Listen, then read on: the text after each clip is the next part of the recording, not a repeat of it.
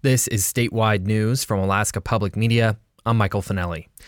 3 healthcare provider groups with Alaska's largest hospital have notified the state's largest insurer that they are terminating their contracts at year's end.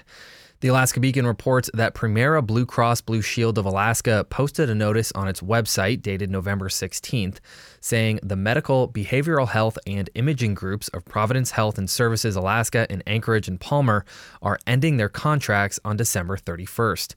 The notice does not affect patients of Providence Alaska Medical Center itself, which remains under contract with Premera. Ending the Providence Group's status inside Premera's network could affect which providers patients can see and how much they pay.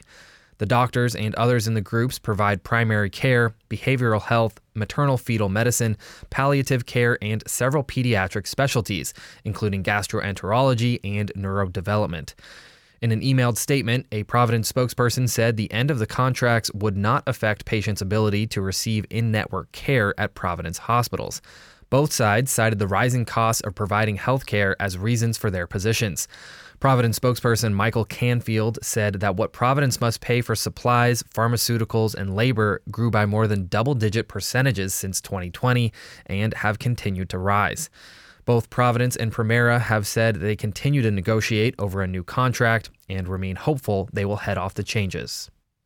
Meanwhile, Manh Choh ore trucks are being allowed across the Steese Highway over Chena River Bridge in Fairbanks. The State Department of Transportation previously maintained the span could not accommodate the heavy ore trucks, but DOT Communications Director Shannon McCarthy says that changed due to a recently completed analysis. These weights and these trucks would be fine across the bridge. McCarthy says updated modeling and calculations used a finalized ore truck weight of 160,000 pounds, down slightly from a previous estimate.